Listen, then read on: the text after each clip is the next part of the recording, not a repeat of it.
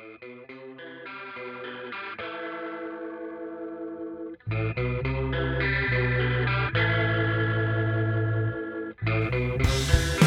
Joshua. I'm Jacob. And this is Somebody Else's Favorite Songs, a podcast about music. For people who like music. Yeah, but no one's going to listen to this. Maybe our wives or mothers? Probably not.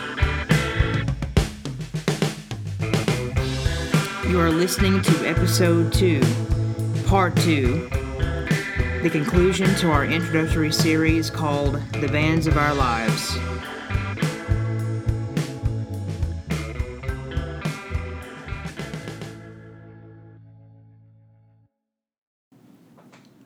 All right, Jacob, the next category is the band that made you fall in love with music. Well, this is a big one because if I was pressed, I might say that they are my favorite. It is the Beatles. And I can tell you exactly how I came onto the Beatles. And of course, I think everyone who listens to the radio or whatever, the TV, any type of media, they know I Want to Hold Your Hand. They know She Loves You and Hey Jude. Maybe they know Come Together, Let It Be. So I knew who they were. And my mom, I remember she bought that Beatles, the One compilation, the number one singles. 2000 or 2001. Mm-hmm. So, me really diving into that, diving into their catalog and getting such a huge knowledge and so much love for them was actually when I was on MySpace in the mid-2000s. There was, on the front page of MySpace, a video had become viral. Mm-hmm. I don't know if they were using that word at that time. It was a little toddler, an Asian kid. I think it was either in China or Japan or South Korea. But he had a little toy guitar in his hand. He was like 2 or 3. And he was just, strumming the ukulele or guitar and just singing Hey Jude, Hey Jude, Hey Jude over and over again. That stands out to me. I don't know why. So again, I get on LimeWire and I start downloading everything. And next thing I know, I'm just traipsing across the internet, looking at YouTube videos of them, various websites that various fans have made. I've read books. The Beatles really got me into music for real and sort of made me an enthusiast of music in general. And it's something that actually brought my wife and I together somewhat. When we were in 7th grade, we were both in band, and I don't know, she caught my eye, I guess, and we stopped at a rest stop, the bus. We had gone to a band competition in Dallas. We were coming back, and we had stopped, and somehow we got to talking about music, and we both had the Beatles music on our iPods. So that's what started it all. iPods, kids. Yeah, what is an iPod? Pre-streaming. Yeah, it's prehistoric these days. That's what started it. 12 years later, we've been married for nearly 4 years, but, we bonded over our love for the Beatles that she got from her upbringing among her family. And then in 10th grade, when I started spending a lot of time with Sarah's family, with Josh, Josh and I bonded a lot over our knowledge of the Beatles. Josh's is much greater than mine, but we struck up a conversation almost immediately, and we had so much in common related to that. It was something that calmed me as a sophomore who is meeting a prominent figure in my pre-girl, I don't know. I pursued... Girl space friend. Yes, yeah. I was friend-zoned at the time. Yes, friend-zoned at the time. But I wanted her to like me, and I wanted her family to like me, and Josh was very imposing on me as far as a very tall person. I'm not very tall. I was a nervous 10th grader. Anyway, the Beatles got me started, and so everything about it. I just, love to read about them and learn about them, and And the Beatles probably inspired me to get more into the guitar and learning various instruments. Because I have, it's my particular opinion that if you can, if you practice and learn an instrument and whatever, then the highest appreciation of music is wanting to play it. The demonstration of how much you like it. Exactly. Imitation is just a serious form of flattery. Yes, exactly. That's just what I was about to say. So there's my somewhat long-winded spiel about the Beatles. So the band that made me fall in love with music is also the Beatles, and how could it not be? They are an example of no one is more rated than the Beatles. They are the most famous band. They are the best-selling band. They are the first innovators of much of what happened in popular music. Modern recording practices. Yeah, all of that. Absolutely. Paul McCartney is probably the most important single musician of the 20th century. And that's the way I feel about it. So, in talking about it, the category is the band that made you fall in love with music. And the result is evident. I listen to podcasts about the Beatles. I have 70-something books about the Beatles, of which I've read multiple times. I've borrowed a few. I am happy to share those because anybody that enjoys learning about, particularly the music, like I'm interested in biographical stuff as it relates to the music. I'm less interested in it. I mean, I know a lot of it just because I've absorbed it over the years, and it can be interesting. But mostly to me, it's as it informs the music. Because it's the music that matters more than the soap operas, more than the dramas. But the music and the cultural impact is what I'm interested in. But where I really fell in love with music, where the Beatles are concerned, is that my dad had these 2 music books called The Complete Beatles.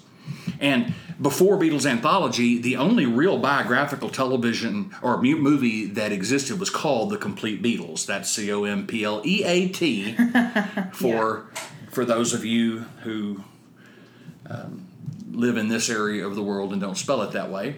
But there was a movie that I had recorded on VHS off the TV to watch, but these books were the sheet music, and it was the first time the sheet music had been released for the Beatles. And so it was somehow using that I began to look at it, and I could read a little bit of music because of being in choir for years, but I couldn't. I didn't play anything. My brother, the same middle brother, had taken piano lesson for years, and so he played the piano, but I didn't play anything at this point. And I began to realize that the chords were written above where the guitar fingerings are. A lead sheet. Yeah. That's what it was. Yeah, it's a book for guitar and piano. So you've got the staff with the notes on it, and then you've got chord shapes above. Yeah, and there's other things written down, in the music as well. But the chord shapes are there, and I was like, well, wait a minute. It says what the chords are, so if I could just learn what the chords are, I could play it and sing with it.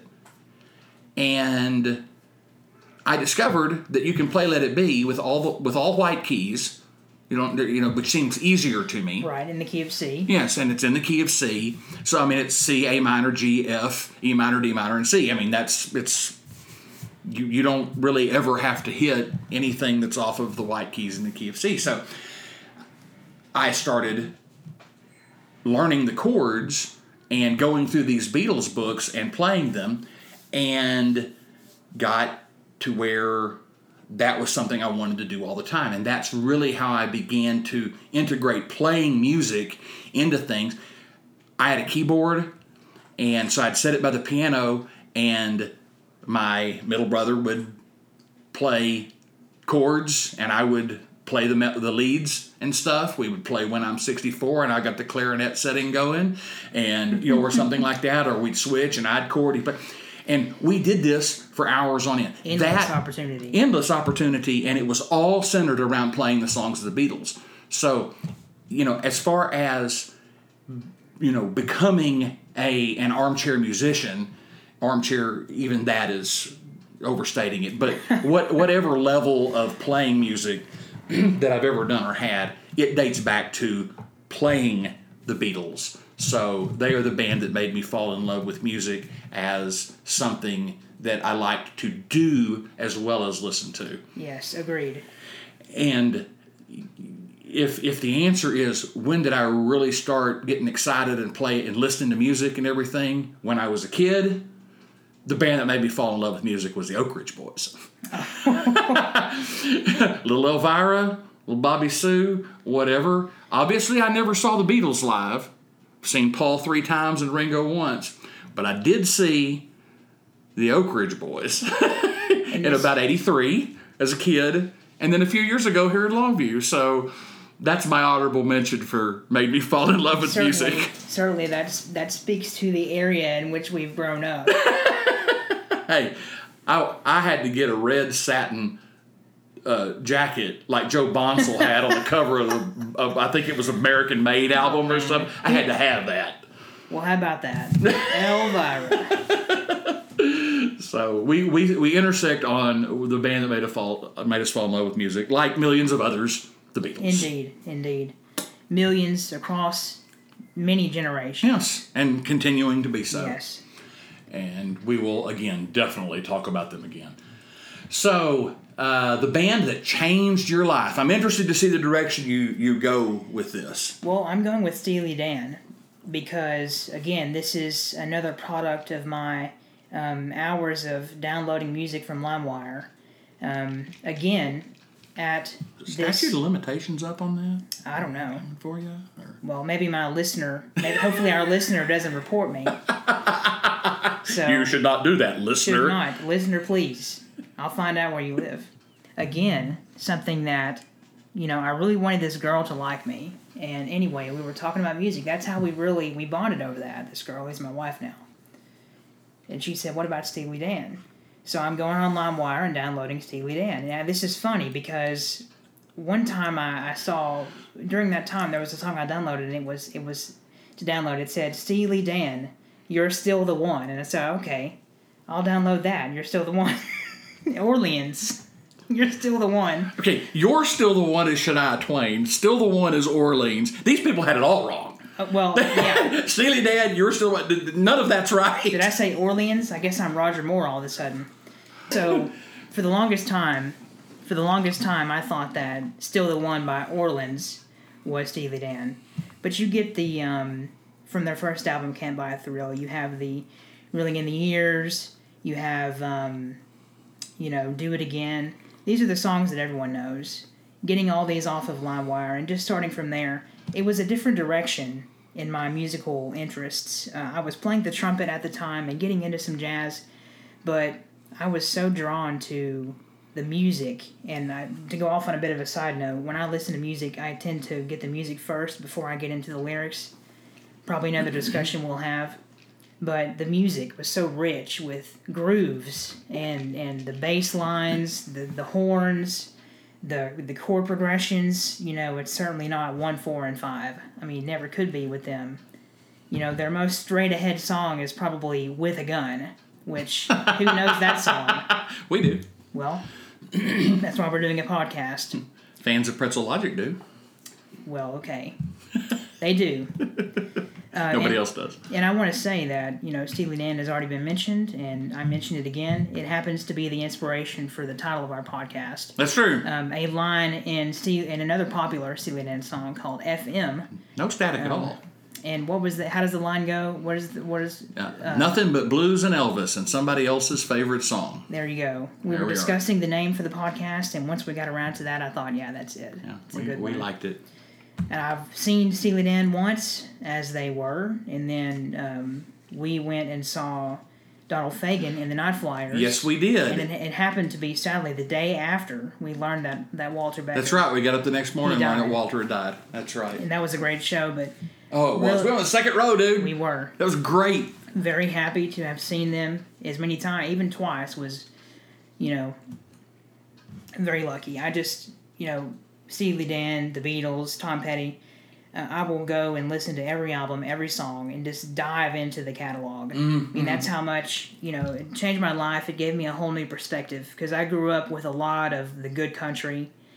Willie and Waylon and the Boys, shall we say, outlaw country. Great stuff. My mom loved George Strait, and I love George Strait. Yes, absolutely. The Beatles, but here is Steely Dan. It's just something different. So it really, really broadened my horizon a ton. So that's why I say they changed my life. The band that changed my life. I originally had Tom Petty and the Heartbreakers here because, as I said, I was really listening to Tom Petty and the Heartbreakers from the late 80s up to the early 2000s, and so many huge life events for me: high school, graduation, early years of college, getting married, having 2 kids, moving from our hometown to another, on multiple different places. That was all listening to Tom Petty, and so Tom Petty I call the soundtrack to my life. And so I thought, well, that's a good one for change. But that wasn't really accurate. I said it didn't really change my life. It accompanied my life, and it reminds me of my life, and it's important in my life. But it didn't really change anything. So I changed this one, and the band that changed my life is the Traveling Wilburys. Oh. So I'm still getting Tom Petty, but it's adjacent to Tom Petty. It's Tom Petty adjacent. Yes. That is correct. Because at that time, in 1988, when Volume 1 came out, I was 13 years old, and right in through there, 7th grade, right in that range, I wasn't listening to Guns N' Roses like everybody else was. I wasn't listening to... I listened to some pop and stuff, but mostly I was listening to the Beatles. Now, granted, that was my parents' music, and it had only been 18 years since they broke up at that time. Not a long time. Which, that would be like listening to early 2000s music of bands that aren't together now. So, yes. That's to put the time in perspective, but that's what I was really listening to. And the bottom line was, here was a new song that was clearly George Harrison. Mm-hmm. That's why I was interested. Handle with Care is just an awesome... It's phenomenal. And people that know the band know the stories about how they just kind of by chance get George and Tom Petty and Jeff Lynne and Bob Dylan and Roy Orbison. They go ask him, and they get together, and they make this fabulous, wonderful, fantastic album that I was mostly interested in because George Harrison was on it. Now, I knew who Bob Dylan was, so I recognized Bob Dylan, and I knew who Roy Orbison was, being from Texas, and everyone knows Pretty Woman and a few of those other classics. But before that, I had no earthly idea who Tom Petty was. I didn't grow up listening to Tom Petty. I learned him through Volume 1. I did not know that. Yes. So that was your first, it put Tom Petty on the map for you. Yes. It also put Jeff Lynne on the map. Well, that's something else entirely. Which introduced me to ELO. So the Traveling Wilburys and the fact that they put that album out introduced me to 2 artists that I really love, ELO and Tom Petty and the Heartbreakers, and basically broadened me past the Beatles to some other music. And that time right through there is a set of albums that talk about being Wilbury adjacent.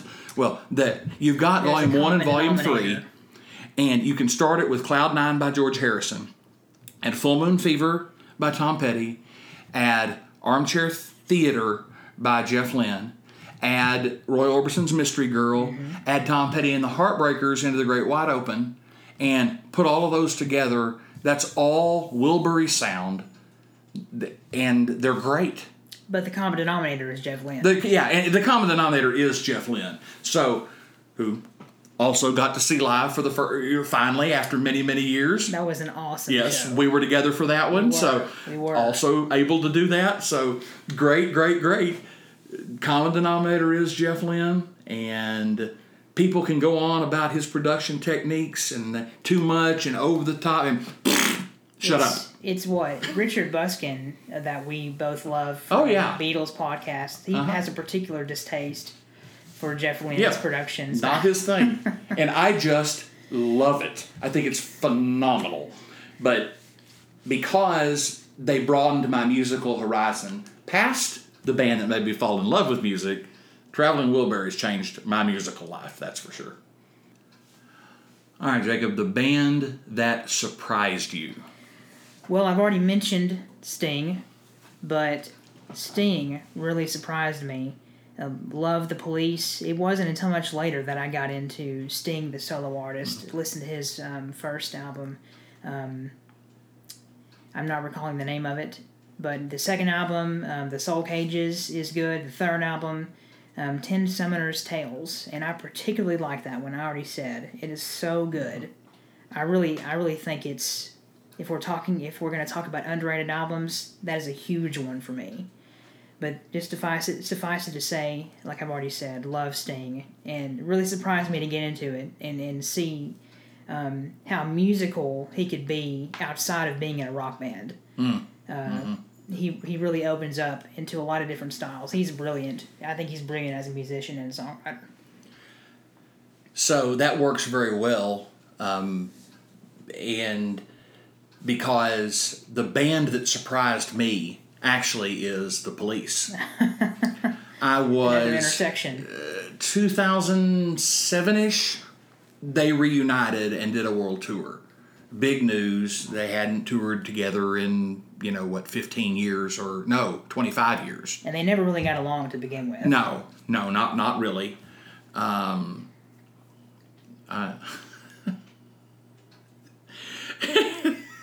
I heard a quote recently by Stuart Copeland that said back when they were together that Sting was the biggest jerk in the world, but he knew what people wanted and he could give it to them. Yeah. But now he was the nicest guy in the world and didn't have a clue what to give people. I thought that was funny. That is kind of true. So I was going up to the Dallas area. We were living back here in East Texas, and I was going up to the Dallas area, and my younger brother worked for the American Airlines Center. That's the basketball and hockey arena that's already been referenced one time. But he worked for the arena, and so he often got tickets to things. That's how I got to go see Rod Stewart. It's how I got to go see the Police. And he called me, and I was on my way up there. I think it was around my birthday. He's like, hey, you want to go see the Police? And, I didn't really ever listen to the Police. I didn't grow up listening to them. I was a little bit too young to really be involved with the albums coming out. I mean, they didn't really go past Synchronicity, did they? I mean, no, that was their last one. Yeah. So, I mean, that's what, 84 maybe? Early 80, 82 maybe, 3? Yeah, right in that range. So I didn't grow up with it, and again, wasn't something my parents listened to, so... But I thought, hey, Sting's a big name. Everybody knows who Sting is. I'll go. We had pretty decent seats. We were on the side of the stage. We were in the second deck, so you could really see pretty well.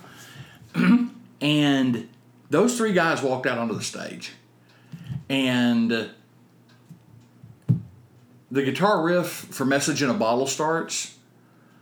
And then Sting kicks in with the bass, and Stuart Copeland kicks in with the drums, and they're off. And I sat there and listened to song after song that I knew that I didn't even really conscientiously think about knowing. Because they were in the surroundings, shall we say, when you were growing up. More than I ever knew. Yeah. So as they're popping through things, and I'm hearing Message in a Bottle, I mean, I knew Every Breath You Take because, everybody knows. Hit. Yeah. But as they're popping through the do da da da and Message in a Bottle and particular low point. I mean, do da da da. But you just go through all of these songs and I knew like 75% of what they played, but it was so good. And Sting was just as pompous and arrogant as he could be out there. And I watched that guy as he played runs on the bass with his thumb and chords and things with his other fingers, all while singing. And I thought, you know what? You just go ahead and be pompous and arrogant, because I've never seen anybody do what you're doing on that stage. Just otherworldly as a bass player.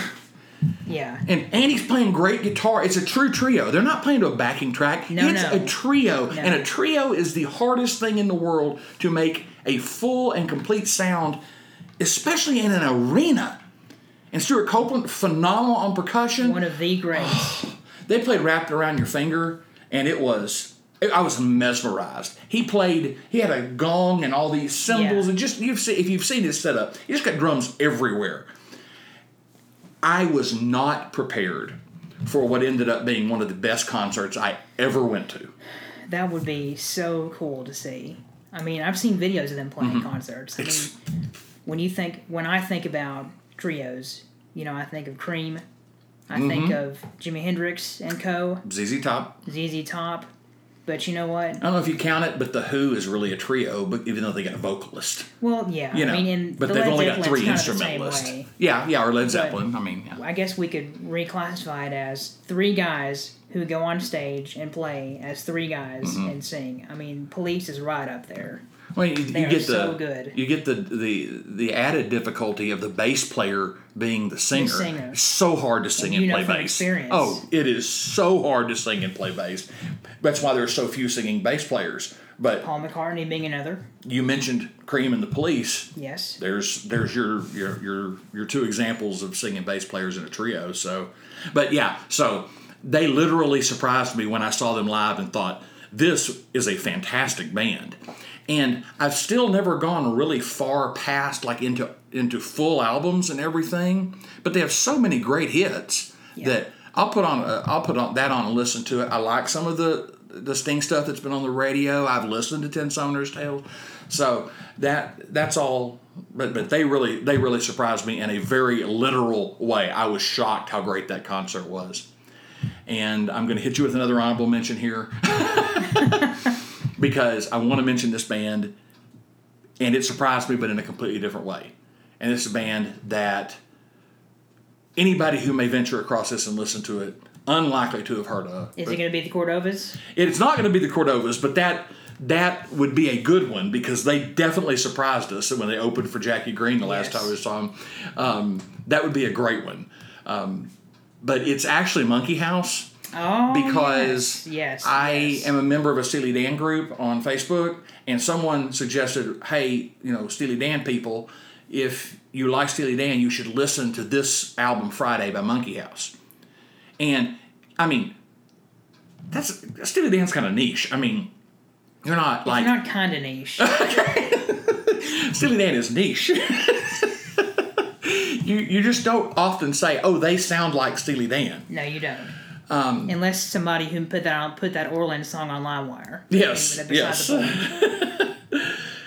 So I go over to listen, and they are not copycat. Okay, Don Brydup is the guy who Monkey House is his project. Okay, he's a songwriter, keyboardist. He does the vocals, but I get a Steely Dan type vibe, but it's not pastiche. It's not copycat. It's not. Oh, we're gonna be like Steely Dan. Okay, there's way more to it than that, but it has a very similar soul while having more pop accessibility, and while still a fine lyricist, doesn't get over into the quite as weird. I mean, he gets some great stuff lyrically. Don't get me wrong, but slightly more traditional than the subject matter. They have become one of my favorite bands. I mean, I absolutely love Monkey House, but they surprised me because of how I learned about them, and I had no expectation going for this relatively unknown group. I should also mention something that I meant to mention earlier. The Police and Steely Dan, who have been up a lot in this conversation, are both excellent examples of one of my favorite things about music, and it is a quote. And that quote is, I love beautiful melodies telling me terrible things. Oh, that's a good quote. That's Steely Dan. That is Steely Dan. It's also the Police. Well, every breath that you take. Every breath you take. Murder by Numbers. Murder by Numbers. Don't Stand So Close to Me. Yes. I mean, all you got to do is pay somewhat close attention to the lyrics, and you can figure out what most of those things are about. But I'll bet you there are still many, many, many people who go around saying Roxanne don't have any idea what it's about. Of course. Much less Don't Stand So Close to Me, much less even Every Breath You Take. Oh, it's a beautiful song. I love this disparity between lyrical content and music, and how nobody's better at that than Steely Dan, who couldn't write a love song if their life depended on it. I don't think, because they just don't write about normal stuff. They write about crazy, insane stuff, and often very lurid and disgusting type stuff. But it's always packaged in this wonderful music. I love beautiful melodies telling me terrible things. I remember we discussed Monkey House a couple months ago we were discussing it, and I thought that Monkey House was like Steely Dan, but in a major key. I love that. That's sort of a good way to put it. Josh sent me their album called Friday, which is their most recent, and I've since listened to one of their 2 other albums that are more recent besides that one, and they're very good, and that's a great mention. The list that I'm going off of, because we already had a discussion about Bands of Our Lives, that actually predates Monkey House, and predates another artist that Josh discovered and sent to me, which was a guy named Matt Duncan, which I'm sure we'll discuss at some point. But, that's a great choice. Very good music to listen to. Definitely Songs of the Pandy. Songs of the Pandy, there's no question. I like beautiful melodies telling me terrible things. Of course, it was Tom Waits who said that, which that would work. So no surprise there. But that is the band that surprised us. Okay, what's your guilty pleasure, Jacob? Well, hearkening back to my childhood, listening to her on the radio in my parents' car. My mom had cassettes and CDs. All over country radio, made some crossover to pop radio. I'm going to say Shania Twain. And I know that's going to surprise you. Not that much. When me and my wife both made this list, I thought, well, Shania Twain, I don't know. You grow up with it. It gets in your head. When Come On Over is the album that really launched her as a superstar. Was that Come On Over? It was either Come On Over or the other one. Anyway, one of those albums totally launched her, and it seemed like that one album had half of it were hits in the top 20. Was it Come On Over? No, I meant it was... That whatever album we're talking about had a ton of hits on there. Yeah. I thought it was the one before Come On Over. Once you say the name, I'll remember it. The Woman in Me. The Woman in Me. Yeah, because that was when she married Mutt Lange, and who produced Def Leppard and AC/DC and all this. She marries him. So give us some of the songs off of that album. And so, so that album, and we used to play that. We listened to this all the time. I'm not gonna lie. I listened to this album like crazy when it came out. 1995. That was the year we got married. So. The year that we were born? Yeah, the year you and your wife were born. So, but that's the year that we listened to it all the time because it was great. Home Ain't Where His Heart Is Anymore, Any Man of Mine, Whose Bed Have Your Boots Been Under, If You're Not In It for Love, I'm Out of Here, The Woman in Me Needs a Man in You, Is There Life After Love, If It Don't Take Two, You Win My Love, You Win Rain My on Love. Our Love, Leaving Is the Only Way Out, No One Needs to Know. Great. You're talking God about Bless the Child. It's hit after hit after hit after hit. all over the radio. And the album following that, I'm pretty sure, is Come On Over. That was Come On Over.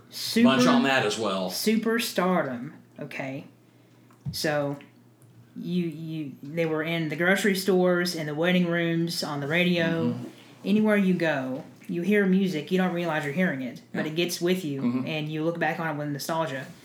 Shania Twain, I think about childhood, and my wife agrees. My mom just played the heck out of... She had both of those albums on cassette in her car, and we just wore out that cassette. It's funny, because she's generally credited with or blamed for country crossover. True. She was making pop music with a country bend to it, I would say. I don't think she was the first, because Winona was doing it 5 years before her. Yeah. All right. That was before it turned into the horrible nonsense that it is now. The confluence of pop and country together that people like Winona and Shania did, I had no problem with. I enjoyed it. Well, when you look at what they did when Taylor Swift was just crossing over, and the same thing they did with a couple of Shania songs, like That Don't Impress Me Much or I'm Gonna Get You Good. Basically, they would just take the country song, the original cut, and they would take the steel guitar out, and they would take the twanging guitar out, and they would just replace it with raw guitar or synthesizers. I mean, that's how they just change it over, and it's a hit. I mean, it could be a hit no matter what chart it was on, but that comes down to Shania's... Man, I Feel Like a Woman. Yeah, that Don't was a Be big Stupid. one. Don't Be Stupid. Come On Over. You're Still the One. Yeah. Not Still the Orleans song. Still the one. We need to do a mashup of Orleans and Shania Twain. Still the One. That's the next episode. Songs with similar titles but totally different songs. We should actually call this podcast On a Tangent, because that's what we're doing. But that's how we roll. Very good. So my current guilty pleasure, I hate hair bands. That's one of the genres that I just don't like. I don't care for Guns N' Roses. I don't care for Rat and all this Dokken and, just all this. All those weird all names. that stuff I just don't care for. But I kind of like Def Leppard, and there's a lot of songs that I enjoy quite a bit. So my guilty pleasure is going to be Def Leppard right You've now. knocked me onto one foot with that revelation. I kind of like it. That's my wife's fault, but, she loves them. She'll listen to all of them. She loves Poison and all that, but Def Leppard is her favorite. Motley Crue, all this stuff, but Def Leppard's her favorite, and I've heard enough of it to kind of... I'm not going to go crazy with stuff that she does. I am not going to start listening to Coldplay. It ain't happening. Okay? But occasionally I will listen to Def Leppard, so guilty pleasure. All right. 2 more categories left. Band you should have seen live by now. We've done a lot of talking about bands that we have seen. Who have you not seen that you really should have by now? Well, thanks to the advent of buying tickets online and pre-ordering and people queuing up virtually to buy tickets, I may never get to see George Strait, but I would love to. Of course, now he's retired. He's still recording music, but he's doing one-off shows instead of doing the huge tours he used to do. Yeah. But whenever he does announce a show, you can't get tickets. You get them on resale. They're way too expensive. You pay $500 to sit in the back. But I've already said I love, love, love George Strait so much. It goes back to my childhood. My mom, huge, huge fan. And saw him at the Oil Palace, I think, if I remember correctly.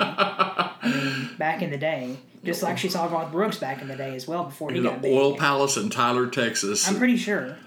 Hey, so I saw Winona there. And I saw Mark Chestnut there. I saw Joe Walsh there. And I saw Glenn Fry there. You did. So, and I saw Pat Green there. That was my first one. There you go. But anyway, George Strait.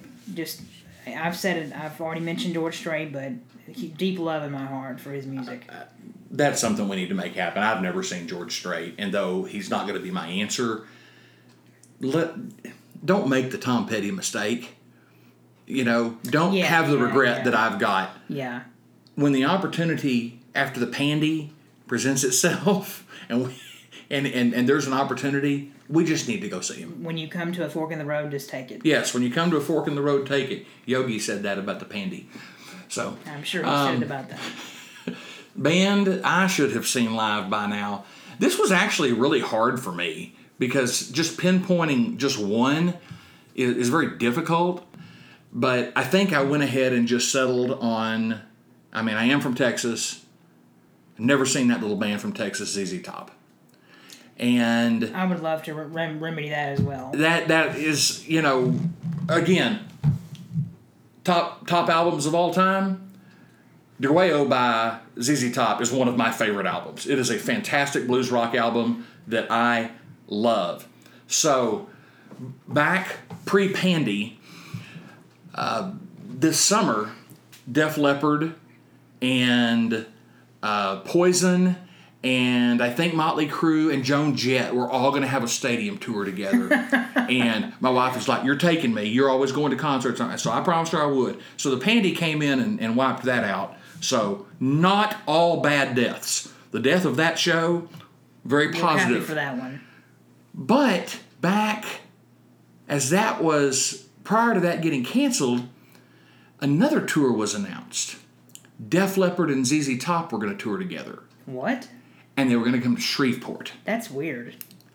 And That's I was strange. telling my wife, I was like, how about we go to this one? Because, I would like that one. And it ended up, they both got canceled because it was supposed to be September. But Def Leppard and then ZZ Top in Shreveport, I was like, this is an outstanding solution. That is a weird. That's strange. It is strange. But dude, that would have been pretty cool. So that's a band I should have seen live now. And finishing up, a great band to see live. Who's your favorite live performer Well, that you've seen? that I've seen in person, I've seen a lot of good ones, and haven't been to all that many concerts comparatively. Now I've only been attending concerts for 18 years, but I'm only 25. Haven't seen too many. I will have to say that a particularly memorable concert, which I know you'll agree, is we saw the Cordovas open for Jackie Green. This is a band that I would say almost no one knows. It's basically a project from a guy named Joe Firstman, who in the early to mid-2000s, he came out of nowhere to be the sideman and the band leader back when Carson Daly had a more conventional, real late-night type of show with a band and all that, And that was Joe Firstman. He came out of nowhere. I think he's from Nashville originally. I think that's right. But he was a piano player. Well, now he fronts this band and plays bass. And the lineup changes a lot. It's changed since we saw them. But they came on stage, and from the first downbeat, they played, I think, 2 or 3 songs. They just went right into each other. Mm-hmm. They played for more than 10 minutes without stopping. Yeah. It was just wall to wall. And great they harmonies. Play their own stuff. They do the 3 and maybe 4-part harmonies. Yeah. They also memorably covered Truckin', which they did very well. That's right. I forgot about that. They're very good, but they always stand out to me as they put on a great show. I mean, when you're an opener, you're having to get people's attention, right? You only have so long. You got to go out there and leave it all out on the floor when you're done. And they really did. And it was nice to be able to go and say hello to them. And they signed a poster of mine. They signed a poster of mine. So, very good show. We'll always remember that. That is a very specific time of that show, that time. Well, that's how I interpreted the question. Yeah. I guess. That's a perfectly fine way to do it. I loved that too. That's one of the most impressed I've ever been by an opener. And eventually that album, their eponymous album, that I eventually acquired and ordered from overseas on vinyl so I could have it because I love that record. It's just called the Cordovas. Check it out. To me, they sound like a combination of the band and Crosby, Stills and Nash because they've got the laid back kind of country rock feel, but they have these great vocal harmonies. So I really enjoyed that record in particular. For my great band to see live, I just decided in looking at my concert list, and granted I've been going to concerts longer than you have. I went to a few through the 80s. Again, I saw the first concert I know I went to, 82 or 3, Stars for Children, saw the Oak Ridge Boys and Loretta Lynn. Oh, cool. And there's a few others that were there. Maybe Alabama. I remember seeing Alabama. Oh, that's cool. I saw Larry Gatlin, the Gatlin Brothers. Just a lot of things through there. But the first real rock and roll concert I went to was Tom Petty and the Heartbreakers at Starplex in November or December '91. And since then, I've been to 70 or 80 concerts. And in looking at my list, which I keep up with on setlist.fm, if you are interested in that sort of thing, get you a setlist.fm account and keep up with the shows you go to. If you like live music, done that from the beginning. That's a great thing. Fortunately, I had been one that liked to write down the songs that they played. You know, that even back pre-internet, I liked to try to do that so I could remember and have a record of what they played. But of the, I guess, 80 or 90 concerts I've been to, however many it is, there's one artist I've seen 23 times, and that's Bob Schneider. And because I've kept going back over the course of the last 7 or 8 years, and I will continue to every possible opportunity I can, because he'll do a full band show, he'll do his one-man band thing. Love his catalog. Just his official catalog, I'm definitely an 80%er for Bob Schneider, but we'll talk about Bob, I'm sure, at some point. A huge name that didn't get any mention on this episode. A huge name for us. Yes, he's very, very prominent, and it isn't just a way to pigeonhole him in here. He is a blast to see live, whether it's a small, I mean, I've seen him with, 20 or 30 other people at the Blue Door, where he's in Oklahoma City, where he's willing to just kind of, hey, what do you want me to play kind of thing, to packed house at the Granada in Dallas, or his Valentine's Day show at the Austin City Limits Moody Theater with the four-piece orchestra, and everybody's wearing the tux. One of the greatest shows I've ever been to, just very formal, and there, that place was packed because he's from Austin. But wonderful to see live. And another of a favorite artist that it's a good way to get him in there so that we can mention how much we like Bob Schneider. Yes.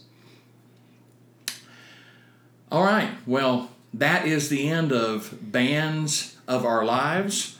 And if you're still there, I hope it's not because you're paralyzed and can't move, or because someone is blasting this out like torture outside of Guantanamo trying to get you to talk. I hope you're there. Do they operate at Guantanamo anymore? I don't know, but if they do, they could play this. There you go. But thank you for joining. Jacob, I had a great time doing this. This was a lot of fun. I know that we will enjoy this, and I know this is not the last time we record. I hope we do it fairly regularly, and just to give our listener an idea of what they can expect. We would like to maybe do episodes about, a particular artist and talk about certain songs or albums and play some tracks.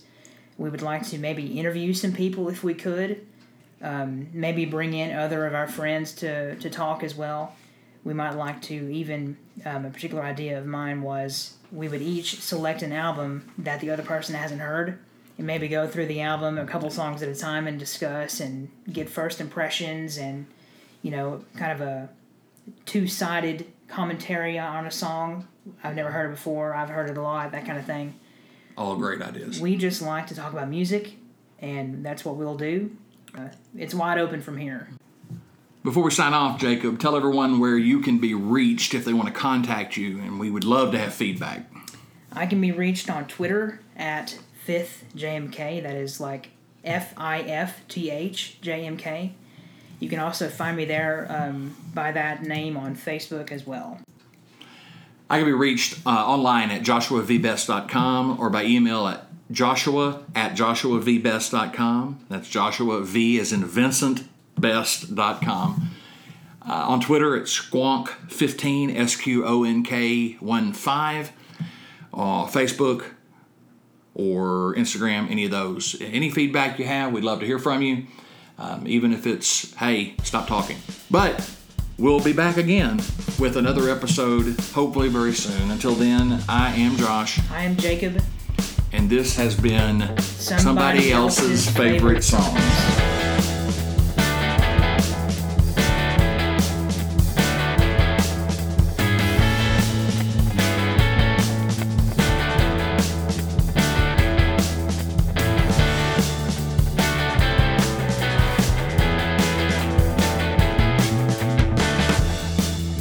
You can now find us on Apple Podcasts, Google Podcasts, Spotify, Stitcher, or wherever podcasts can be found.